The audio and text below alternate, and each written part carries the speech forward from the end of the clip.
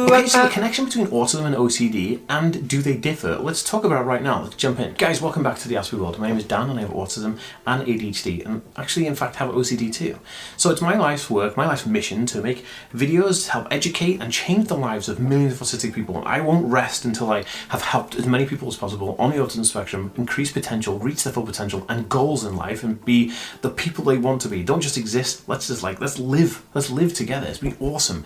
So if you want to join me on this humble journey and help me be a part of this team so I can help you and you can help me, drop me a subscribe on this video by clicking the notification bell down below, and you can follow me on social media to see my videos every single day. I upload 4 videos on all social media platforms, not including Facebook, TikTok, Instagram, Twitter, Threads, everything you can think of. Guys, I want to talk about autism and OCD. Now this is something that has been on my mind for a while. I suffer from OCD and I suffer from many mental health issues, but I also have autism and ADHD. Now, there are 2 types of kind of like an OCD within autism, okay? You can have OCD as a separate diagnosis, and you can have autism, which comes with more of a compulsion to do stuff.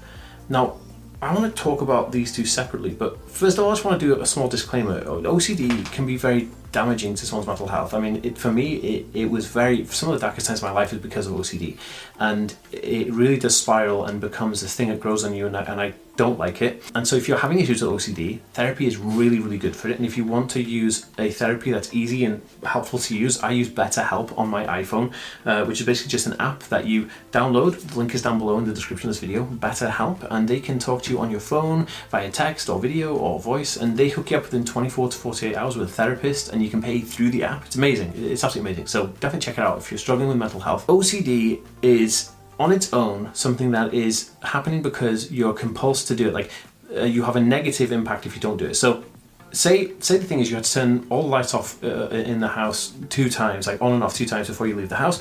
That is an OCD compulsion.